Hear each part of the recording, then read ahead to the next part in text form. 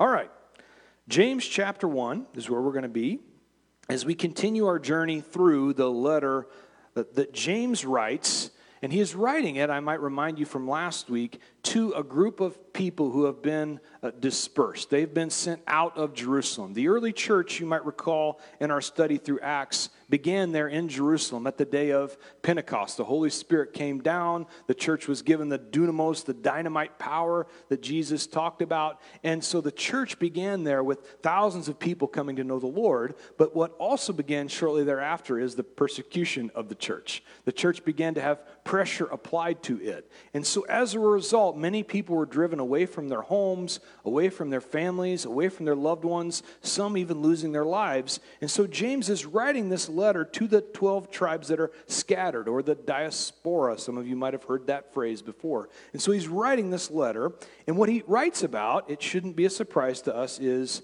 trials. When you face trials is what he's going to talk about. And what we shared was that God allows trials in our life, whereas Satan, on the other end, he wants to tempt us. And these are a very similar word in the Greek, but there are very different hearts behind the word. And so what we find is God's desire in a trial is actually to mature us and to grow us and to get us to a deeper relationship with him, to have more faith in his faithfulness to us. Now, Satan, on the other hand, he wants to bring temptations along to actually do what he does best, and that is to seek and to kill and to destroy every single thing in your life. And so he brings temptations in with the hope of being able to do that in the midst of a trial. Now, what James says in verse 2 about these trials, and this is uplifting, he says, when, not if you fall into various trials, you need to count them as all joy. Right, aren't you glad you came? Let's rejoice in trials. And so immediately we have to wonder, how on earth can we have joy in the midst of a trial? Well, one way that we can have joy is knowing that God's going to see us through it. Knowing that he is going to grow us through it to the other side, and he's actually going to mature us, is the word we talked about, as we go. Now, as we wrapped up last time, we looked at one of Satan's favorite areas to attack, and that is my wallet, the piggy bank, my 401k, investments, all those things Satan loves to attack because he knows if there's an area of our life we're going to struggle to believe God's going to take care of us in, it's finances. And so the Lord encourages us through the pen of James to trust him even in the midst of financial struggles, because what is ultimately the ultimate treasure that's out there is people. It's the eternal relationships that we're going to take with us for all of eternity. And so this is the encouragement that James starts with in his letter. And we're going to pick up in verse 12 this morning, where prayerfully we'll finish the first chapter.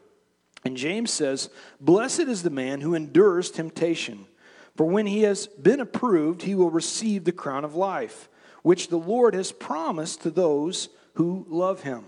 Now, James, you might remember from our intro, is the half-brother of Jesus. And so as the half-brother of Jesus, he'd probably heard one or two of his teachings. And one of those that James continually goes back to is the Sermon on the Mount, Matthew chapter 5 through 7. I bring that up because if you go back to Matthew chapter 5, you'll see the Beatitudes. And what Jesus says in those first verses is, "Blessed is the man," fill in the blank. "Blessed are the meek, for they shall inherit the earth." And so what you find is little brother is now taking that same kind of an idea, and he says here in verse 12, "Blessed is the man who endures temptation." Now that word blessed, when we studied through Matthew a little over a year ago, we talked about this, that it means, oh, how happy. Oh, how happy is the man who endures temptations. Now you might wonder, how in the world can I be happy in the midst of a trial? How is that possible? And so what I want to do is turn with you to 1 Thessalonians chapter 5. Paul, speaking of happiness and doing the will of the Lord, he says in verse 16 of 1 Thessalonians 5, "Rejoice always, pray without ceasing, and in everything give thanks, for this is the will of God in Christ Jesus for you." Now, I think it's important to note, because I've studied that and I've been tripped up by that how on earth can I be thankful for everything? And the reality is there's some things that I cannot be thankful for. But that's not the word Paul uses. He says, in everything, give thanks. You see, there's certain things that we cannot be thankful for, but I can be thankful in. in this circumstance, in this spot, I can be thankful, knowing that the Lord will never leave me nor forsake me, knowing that he's going to grow me through this. I may not be thrilled about the diagnosis or the broken relationship or the loved one that's left me too soon, but I can be thankful in this situation, knowing that God will never leave me. Now, the key word here that James starts off with is this word endure. And when you go through the New Testament over and over again, this word will pop up. Endure, endure, endure. Why? Because God knows we're going to have a lot to endure. But for the one who endures, he will receive the crown of life. This is the promise for that one that endures. Now, if you study through the New Testament, you'll find that 5 different crowns are mentioned. And for the sake of time, I don't have it right now to talk about all 5 crowns. But it's at least my belief that that's not an all-inclusive list. The writers of the New Testament picked out 5, but I believe that our God is big enough that he's got many more in store for us. But there are 5 that you can study. You can use the Google machine and check that out on your own. But those crowns are things that can actually be earned in this life. That there's an opportunity that we have as believers, after we already come to Christ, to be able to earn crowns. Now, immediately, there's going to be some red flags come up. Like, so I can earn my salvation? No. That's not what we're talking about. Salvation is a free gift of Jesus Christ. He laying his life down for you and I is the only way. He is the truth. He is the life. We have to first believe in him. But as we come to belief, as I've confessed with my mouth and I believe in my heart that Jesus is the Christ and God raised him from the dead, after I get past that step, then through this life, what I do actually matters. The way I conduct myself actually matters. And as a result, when we arrive there eternally, he is going to present those who have endured. In this particular case, James is talking about through the trial. Haven't turned their back on God and say, I can't take anymore, but the one that endures will receive the crown of life. Now, there are some that will say, look, I'm not doing this for a crown. Well, praise the Lord. None of us are. But I will tell you, when I stand before Jesus and he wants to give me a crown, I am not going to say, no, thank you, sir. Right? We are going to accept that crown and say, Lord, I don't deserve it. Because the reality is, you don't. But here's the beautiful thing about the crowns that we receive. What we're told in Revelation is that we will actually stand there and take the crowns that he has given us and we will cast them back at his feet. We will lay those crowns back down before him and praise him for the God of the universe that he actually is. But over and over again, we are encouraged to endure through trials, through tribulations. Now, why does any of this matter, right? Why are we spending so much time this morning on this? Matthew chapter 25 is where I'm going to turn really quickly. And in this spot, Jesus is sharing about the kingdom of heaven. This is how he starts the parable of the talents. He says, for the kingdom of heaven is like, and then he proceeds to share a parable about how people actually conduct themselves in this life, and they deal with the resources that God has put at their fingertips. And so for all that, I want to go down to verse 21. This is what the Lord says to those who have done well with what they've been given in verse 21. And his Lord said to him, well done, good and faithful servant. You are faithful over a few things. I will make you ruler over many things. Enter into the joy of your Lord. I don't know about you, but if you have endured any kind of trial at all in your life, what a wonderful thing it's going to be to hear that. What a wonderful thing it's going to be to hear at the end, well done, good and faithful servant. Because if you're anything like me, wired at all like me, when I'm in that spot and I'm up against it, you know what I want to do? Quit. I am ready to be done more than I would like to admit to you. But what the promise of the Lord is for that one who endures, for that one that continues, is to hear those words, well done, good and faithful servant. Now enter into the joy of the Lord. And so this is the reason that the things that we do in this life actually matter. Now, verse 13, James continues and he says, let no one say when he is tempted, I am tempted by God. For God cannot be tempted by evil, nor does he himself tempt anyone. And so now we have the disparity between trials and temptations. And what we find is that God allows trials in our life, but Satan comes along with temptations to trip us up, to make us fall. And typically these temptations occur in the midst of a bigger, larger trial. But the reality is for us, we can actually lose these crowns, not our salvation again. I want to be careful by saying that. But we can lose the crowns that we've gained by not remaining faithful, lacking faith, or falling in temptation. And so the temptation comes in the midst of a trial that God has allowed. Now, what I mean by that, to give a very real example, is imagine you guys all have perfect relationships, so I'll focus on me. Imagine I had struggle in a relationship. And in the middle of this relationship struggle, I am struggling with this, and the Lord has allowed this in my life so I can work through some things, but I decided to just tap out. Because as I'm driving down Lincoln, I see a big old flashing light for Miller Lite. Oh, baby. This is what I need to turn off to. And the reason for me to turn that direction is because I need some kind of a relief from that trial. I'm looking for a way out. I'm looking for something to ease the pain. I'm looking for some way to not have to think about and consider the things that I have struggled with in this relationship, in this particular area. And what typically happens is that temptation then leads to the next temptation, which leads to the next temptation, and it becomes full-born sin in my life. You see, this is what Satan does in the midst of a trial that God wants to actually grow us in.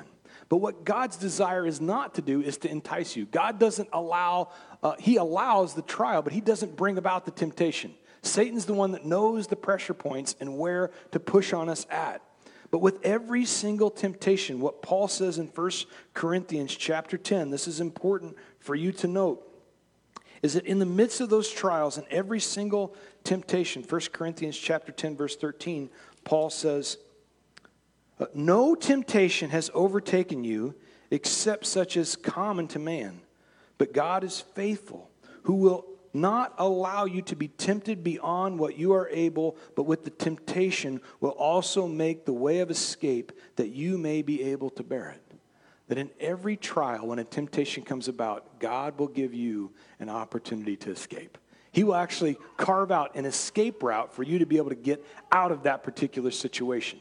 If you think about last week, I shared with you the life of Joseph, right? I mean, not exactly the way you'd want things to go when you're 17 years old. Your brothers hating you so much, they want to actually pretend that you're dead. They throw you in a pit. They sell you to Midian slave traders. Seems like some broken relationships. So here's Joseph. He's now in this terrible spot. What we looked at last week is through the end of this trial, as he survives this trial, he endures it, he actually is able to see his family saved because of his faithfulness. And what he tells his family in Genesis 50 is what you meant for evil, God actually intended for good so that many people might be saved. So it's a beautiful way to end the story, but in the midst, you see there was temptation. And so early on in Joseph's life, he's now in slavery. He's in the house of Potiphar. And as he's there, Mrs. Potiphar, she takes a liking to this little 17-year-old Hebrew boy. She's got eyes for him. She begins to come on to him. She starts to make advances on him. And then over and over again, she's trying to entice him and tempt him until finally it gets to be so much to bear, Joseph has to run. He's got to flee. And as he runs out of the house, she grabs a hold of his cloak, and Joseph runs out naked. You ever felt that way when you run away from temptation? But here's the thing. God always gives us a path to escape the temptation. Now, we can applaud Joseph, and we should, for his ability to endure. But do you realize it was becoming more than what he could actually endure? And so many times when we're in that spot, what we need to do is run. Get out of that spot. Get out of that situation, because we don't, if you think about a 17-year-old boy, he doesn't have the ability to continue in that temptation. He had to flee. And as a result, it saved his life. And so God will always create a path, a way for us to be able to escape. Now, verse 14. But each one is tempted when he is drawn away by his own desires and enticed. Then when desire has conceived, it gives birth to sin. And sin, when it is full grown, brings forth death. Why is it that God hates sin? That hate is a strong word to use. And so I use it sparingly. But why does God hate sin? It's not because it's bad. He hates it because it's bad for us. It's destructive to us, and it always brings about death. Every single time. It brings about death to relationships, death to happiness, death to health, and the list goes on until eventually it brings about death altogether. This is the result of sin. And whenever you're talking to a young person in particular, who, by the way, always think they're bulletproof, they never think they're going to stumble, I would encourage you to do this. Take them to the cross. If you want to know what sin ultimately does, take them into the gospel and to the cross, where they can stand there and they can see the absolute perfect God of the universe hanging there on our behalf, beaten, tortured, spit upon. By who? By me. I'm the one. That's what my sin does. My sin says, crucify him. Do away with this man. Over and over again, this is what our sin does. Now, as a result of Jesus being there on the cross, here's the beautiful thing. What Romans chapter 6, verse 23 says is that the wages of sin is death. That's precisely what he was up to. Taking the wages, the cost of all my sin, all my shame, everything loaded upon him. It was all there upon his shoulders. But here's what I love about the Apostle Paul in verse 23. He doesn't end with the wages of sin is death, although often we only remember that part of the verse at the end of the verse. But the gift of God is eternal life in Christ Jesus our Lord. You see the promise on the other side of that. Him taking all of our sin and all of our shame upon himself was the promise of eternal life. That's the beauty of it. And so taking people directly to the cross to see just what sin does, but what the grace of our Lord Jesus Christ can do in our life. Now, verse 16, as James continues, he says, "Do not be deceived, my beloved brethren." Now, this verse might recall your memory back to just a couple weeks ago when we wrapped up the letter to the Galatians. In Galatians chapter 6, verse 7, Paul also says, "Do not be deceived, for God will not be mocked." He continues to say, "For whatever a man sows, that he will also reap." And so what we looked at is that God will not be, do not be deceived. God is not going to be mocked. Don't be deceived in this spot. And we talked about the laws of sowing and reaping. You guys are Bible experts at this point, so you remember the 3 laws of sowing and reaping. I won't make you call them out. I'll remind you of them. The 3 laws to sowing and reaping were, first, whatever we sow, we will also reap that same kind. In other words, you don't sow corn and raise tomatoes. That's ridiculous. And so that's the first law of sowing and reaping. Whatever you sow, you're going to reap that same kind that you sowed. Secondly, is you always reap after you sow. You don't sow today. You don't go out and plant your garden today and have it pop up tomorrow. There's a time frame that has to take place for those things to actually grow out in the garden. And so the same is true in our spiritual journey. Now, thirdly and finally, you always reap more than you sow. Now that can be terrifying, depending on where you're sowing at. Because for all those that are sowing in the flesh, what James is saying and Paul was saying as well in Galatians is that wherever you sow, that's where you're going to reap. And so as I sow over and over again to my flesh, what happens is I will eventually reap to the flesh. And what he says in verse 15 is that whenever desire has conceived, it gives birth to sin, and sin, when it's full grown, brings forth death. Always and continually. Now, the good news is, for those that sow to the Spirit, we will reap in the Spirit. Verse 17 says, "For every good gift and every perfect gift is from above and comes down from the Father of lights." Sowing to the Spirit looks like life as opposed to sowing to the flesh. And every good and perfect thing that we have in our life, every good thing, I'm going to repeat this for effect, every good thing you have in your life is a gift from God. It is not from our own production. It is not something we did and conjured up for ourselves. It is not because I worked so hard, tried so hard, did such a good job, pat me on the back. My flesh wants to take credit for this over and over and over again, and it's not so. Every gift that we have, every good thing that is in our life is because of the grace of God, not because we're so good. And it's important to remember, it's humbling for us. And then he calls him the Father of lights. I love this name for God because what we see is this desire of God to actually expose every bit of darkness, every nook and every cranny and every crevice and all the things that I wish I could hide in the corner and not talk about and not bring up. What God is determined to do as the Father of lights is to shine a light on that.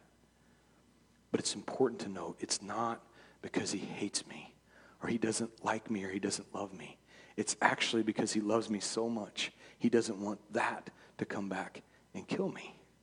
And so the Father of lights continually is exposing these dark things in our life for us to be able to have an opportunity to deal with them. He continues in verse 17, with whom there is no variation or shadow of turning. Of his own will, he brought us forth by the word of truth, that we might be a kind of first fruits of his creation. God is good, but he is also goodness personified. We say this, God is good, all the time. Do you understand? He is actually the personification of goodness. It is his very nature. That is who he is. And so, Exodus chapter 33, in this spot, Moses desperately wants to see God and see the glory of God. And he's crying out to the Lord, would you please just show me your glory? And in Exodus 33:19, and he, God said, I will make my, you can underline it, goodness pass before you. And I will proclaim the name of the Lord before you, and I will be gracious to whom I will be gracious, and I will have compassion on whom I will have compassion. God's personification is goodness. And what he has to say about himself, go to the next chapter when he actually passes by Moses, who's there in the cleft of the rock, in chapter 34, verse 6. And the Lord passed before him and proclaimed, the Lord, Yahweh, Yahweh, God, Elohim, merciful and gracious, long-suffering and abounding in goodness and in truth. What does God have to say about his own character? He is good. He is gracious. He is merciful. He is patient. Yahweh, Yahweh, I am that I am. Fill in the blank. Whatever you need, that is what he is in the moment you need him. And what he refers to himself as is, I am merciful. I am gracious. I am patient with you. And yet, over and over again, I am so much the opposite. You see, what James is sharing with us here is that there is no variation in God.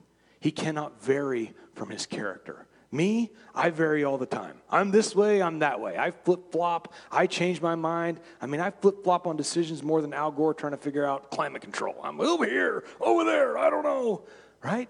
I'm a flip-flopper. But God is not. There is no change in his character. In fact, when we read the Old Testament, oftentimes we can look at it and go, man, he's a God of judgment. I like the New Testament God better than that Old Testament. He's always judging people. But do you understand what Isaiah says in Isaiah chapter 28, verse 21, is that judgment is his strange work. Our New King James says his unusual work. It is outside of his character to judge. He does not want that any should perish, but that all should have everlasting life. That's his actual desire, not to judge. That's the reason he's so long-suffering, so patient with us. Many times, especially in the church, we raise up our fists and we go, why won't God judge? It's because he loves us. And by the way, I, for one, am thankful for his patience. I am thankful that he is long-suffering. Because the reality is, if he wouldn't have been, just not that many years ago, I don't make the cut, folks. I don't get to go be with Jesus. And so I'm thankful for his patience. I'm thankful that he takes his time with me, that he is gracious to me. I would encourage you to do the same. Don't shake your fist and ask God, why don't you judge? The reality is it's because he loves us so much. He wants us to have time to turn. Would you please turn? Now, we are called here in James in this verse the first fruits of his creatures.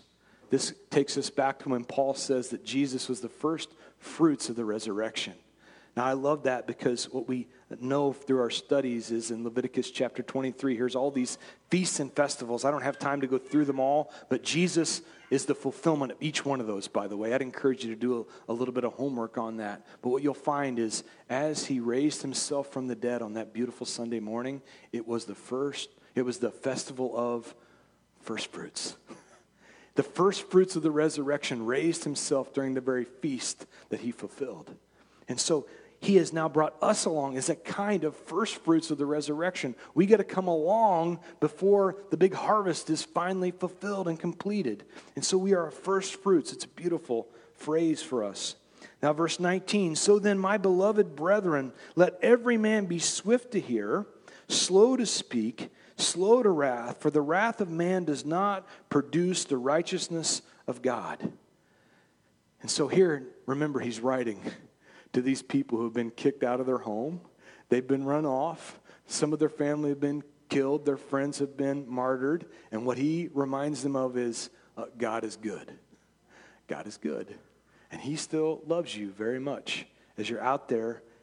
And yet our initial response is almost always, when we're being persecuted, to be cynical, to be quick to be upset, to complain to the Lord.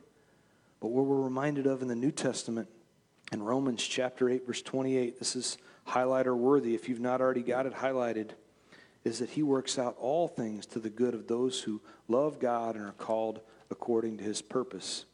For we know that all things work together for the good of those who love God and to those who are called according to his purpose. So the reality is for us as believers, if it's not good, it's because he's not finished yet. He's in the midst of a work. He's in the midst of bringing us through this. And what he has given us, and I love this. This is not from the Bible, but nevertheless, it holds true. We have been given 2 ears and 1 mouth. I suggest you use them in proportion to one another. We should do a whole lot more listening and a whole lot less talking or complaining to the Lord. But for me, I know when I read these verses, I find that I am typically slow to hear, I am quick to speak, and I am very quick to wrath. I am ready to lay some wrath down on somebody that crosses my path. But the Lord has commanded me to do the exact opposite. And even when we're listening, I find that so often when we are listening to someone, we are typically listening to respond, not to understand. I would encourage you as you're in conversations with one another, listen to understand instead of listening to respond. Many times I'm building my case as I'm listening, or I'm building the words that I want to spew out all over you because I've got a great story that goes right along with that. When so many times when you really get to know someone, it's when you ask not the first question, but the second question. Can you get 2 questions deep with someone? When you say, how are you? And they say, I'm good. How about you? Good. And then we move on. Are you really good today?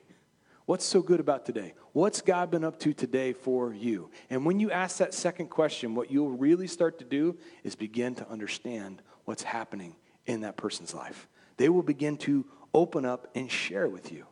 And we are to be slow then to wrath as well. And especially, this is important because, again, we are so quick-tempered. We want to go back to the Old Testament. Eye for an eye, tooth for a tooth. You grew up where I grew up. If you knock out one of my teeth, I'm going to smash your whole face in. That's typically the way we dole out judgment. This is what wrath looks like, right? The reason that the Lord says, vengeance is mine, is because I'm not actually capable of handing out wrath. I'm not capable of handing it out. I think that I am. I think I can do a pretty good job, but I never one time am doing it in kindness. I'm never one time able to do it in a measured way, and I'm always taking an extra pound of flesh with me when I do it.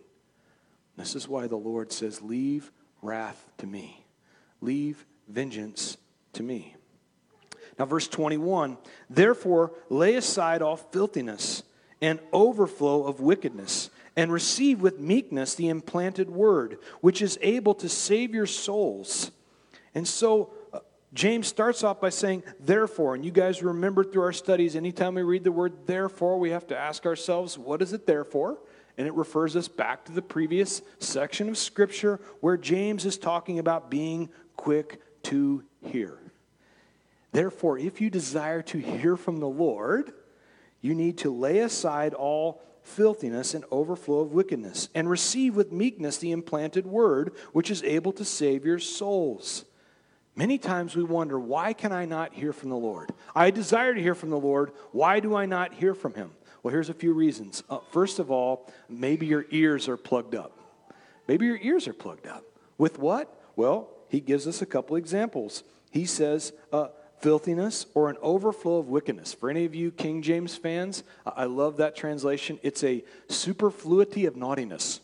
For any of you that have a superfluity of naughtiness, literally an overflowing of naughtiness in our life, that oftentimes what we allow in, the things that we let into our head, what we listen to from music or TV or whatever we have going on in our life, when I allow these things in, if it's ahead of the Word of God, it can plug up my ears.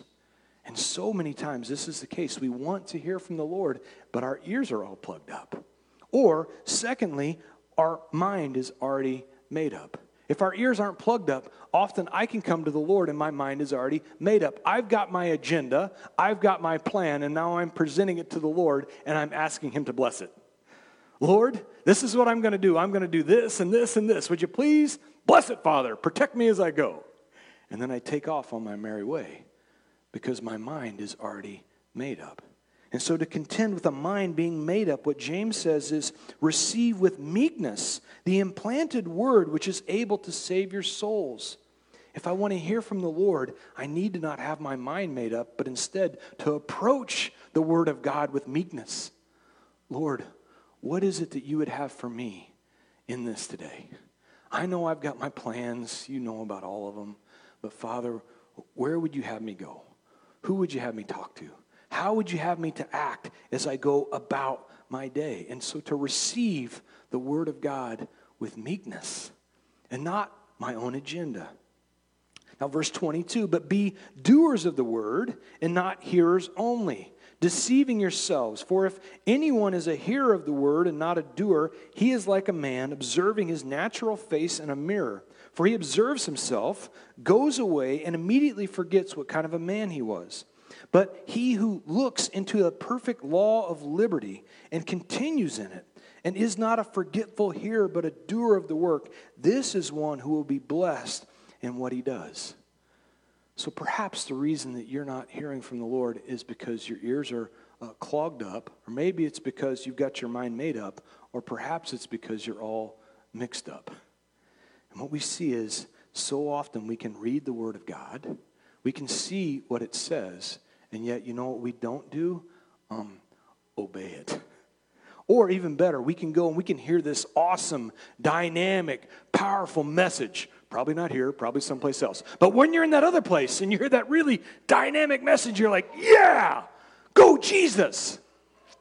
And then I go out, and what really changed in my life? Did anything change along the way? Did I make a decision to actually change a single thing in my life? I continue on like normal. So what good was that tremendous message? Or even better yet, the Lord puts it on my heart. I'm reading through Scripture, and I feel like God is calling me to pray more or pray at all. Yes, Lord. Yes, I should pray more. And then I proceed to not pray.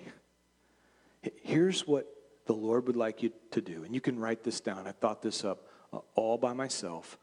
When you get a word from the Lord or he's put something on your heart, what you should do is do it. Do it. If the Lord put it on your heart to pray, pray.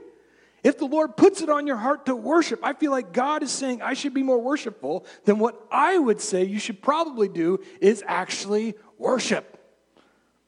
Doing is really what the Lord has got in mind. And so we get all these things on our heart and on our minds, and yet we do not obey because we think it's the 4-letter word of the New Testament. Obey is not. It is the simple overflowing of what God has done in my heart. Do it now. So many times we can have paralysis by analysis. What if this isn't what God would want? What if this isn't the exact way? Just do it. Just go and see what God can do with that. He can deal with all the other stuff. Just obey. And so what he desires for us is to be people that are unclogged, that are meek, and that are obedient. Now verse 26. Everybody's saying, thank the Lord we moved on from there. Verse 26. If anyone among you thinks he is religious and does not bridle his tongue but deceives his own heart, this one's religion is useless. Pure and undefiled religion before God and the Father is this: to visit orphans and widows in their trouble, and to keep oneself unspotted from the world. And so if you want to know what wisdom looks like, it's a bridled tongue. We need to be people that have a bridle on our tongue. So many times it gets us in trouble. And it's important, even as we're addressing the Lord. I have heard people say before, look, when you're approaching God, if you're angry at God and you want to shake your fist and tell him how mad you are at God, go ahead and do it. I would tell you to take a back seat maybe on that one. Remember, he is God. You are not. Not even close. Remember who we're talking to. Have a bridle on our tongue. Approach him as our Heavenly Father. He wants to hear from us, but not so that we can curse and stamp our feet and yell at God. But it's important to note as we look at this that Christianity is not a religion. That's going to have some of you rankled just a little bit. That's going to work a few up. Christianity is not a religion. You see, what religion is, at its very root, it means to relink. We have this desire to relink. Ecclesiastes chapter 3 says that we've got eternity actually in our hearts. And so we know that we're a broken creation. And we have this desire to relink. It's that question that gets asked. Isn't there something more? There's got to be something better. What is this all about? What is the meaning of life? And so we have these questions and this desire to relink. And what religion is finite man's desire to link up to an infinite God. And it's an impossible task. It's one that no amount of rule or regulation or planning or plotting could ever do. But what Christianity is it's actually an infinite God who poured himself into a man to link up with us. That is the work of Jesus Christ. Christianity is an infinite God pouring himself into a man to link up with us. Maybe a better way to put it is that the Son of God came down as the Son of Man so that sons of men could become the Son of God. The Son of God came down as the Son of Man so that sons of men could become sons of God. This is the work of Jesus. Now, for many people, as Jesus was sharing these teachings and trying to show that he has actually come down to reconnect, to relink, he is the one who's come down to do this. Their natural question, their inclination is, what should we do? This sounds great. What can we do? What they were trying to do is formulate a religion. In John chapter 6 is where I'm going to go as we head to a close here. John chapter 6, verse 28. And then they said to him, speaking to Jesus, what shall we do that we may work the works of God? That's religion. What can we do that we can do the works of God? And look at Jesus' answer. Jesus answered and said to them, this is the work of God, that you believe in him and whom he sent. Simple belief. That's it. That's the secret. All these questions, all this, what is this all about? It is simple belief, because he never desired a religion or religious program. What Jesus always desired, what God desired from the foundation of the earth, is a relationship. He desired to enter into a relationship with you and I, one-on-one, personal and private, to be a part of your everyday life. This is what he actually desires to do, and what Jesus came to do is to repair that. That connection that had been broken, what he came to do was repair it. He's in the repair business, the relationship repair business. And as he's repaired our broken relationship, what happens, the natural outflow of that is I desire to share it with others. As I realize how much he did for me, how much he gave up for me, how much he walked away from and poured himself into a man to lay aside for me, that natural relationship, that natural inclination is, who can I share with? How can I go out and share this good news, this gospel with others? And what James brings us back to is, here's a place to start. Go to orphans and go to widows. Why did James start there? Because maybe no group of people know brokenness more than orphans and widows. Widows, knowing what it's like to be linked to a mate for what was supposed to be their whole life and then left. This thing is broken. I've been walked away from. I've lost my life partner. And so to go to that one and say, let me come alongside you, widow. You know all about brokenness. I want to introduce you to one who can repair broken relationships. And even more so, the orphans.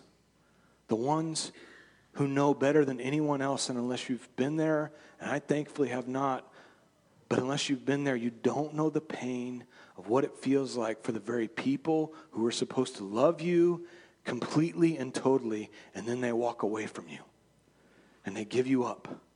That is a breaking that is deeper than what we understand or realize. I'm confronted with that one a lot. But until you can come alongside and say, let me tell you, I may not know what it feels like to be an orphan, but I can tell you about one who knows how to fix it. He is one that fixes and mends relationships. The widows and the orphans, that's the reason the Lord has put them specifically for us. But there are many in your life right now today. There are people right now, I believe, for each of you that God has put on your heart. And there's a broken relationship there. There is something that has been broken, and he has placed them in your path. And what you can do, the work that James is talking about, what you can do is put them in touch with the one who can fix broken relationships. Christ and him alone. Introduce them to the Jesus that has fixed your relationship and is in the midst of fixing relationships in your life. And so, Father, we thank you. And we praise you for being a relationship repairman, for being one that restores us completely and wholly from the inside out. Lord, help us as we get our hearts prepared to take communion. Lord, help us to be able to reflect upon the brokenness that you endured so that we could be repaired. Help us to be able to reflect upon how much you have done for us on our behalf so that we can share that goodness, your goodness, with others. Father, put that upon our hearts today so that we can have enough faith to be able to step into those situations, not by ourselves, not alone, but as a family, as a group, come alongside one another, bearing each other's burdens, to be able to help as we walk down those paths together, Lord. Thank you so much for this family. Thank you for the way that you are carving us out and giving us a word, Lord. Help us to unclog our ears and stop coming to you with an agenda and stop being all mixed up and telling you what we're going to do and how we're going to do it, but to instead just obey. Trust and obey, for there's no other way. And so we thank you, Jesus, and we praise you in your precious name. Amen. If you would like to, as Jake and Michaela come forward and take of the elements, and you can bring them back either by yourself or for your family, we'll all observe communion together after this song.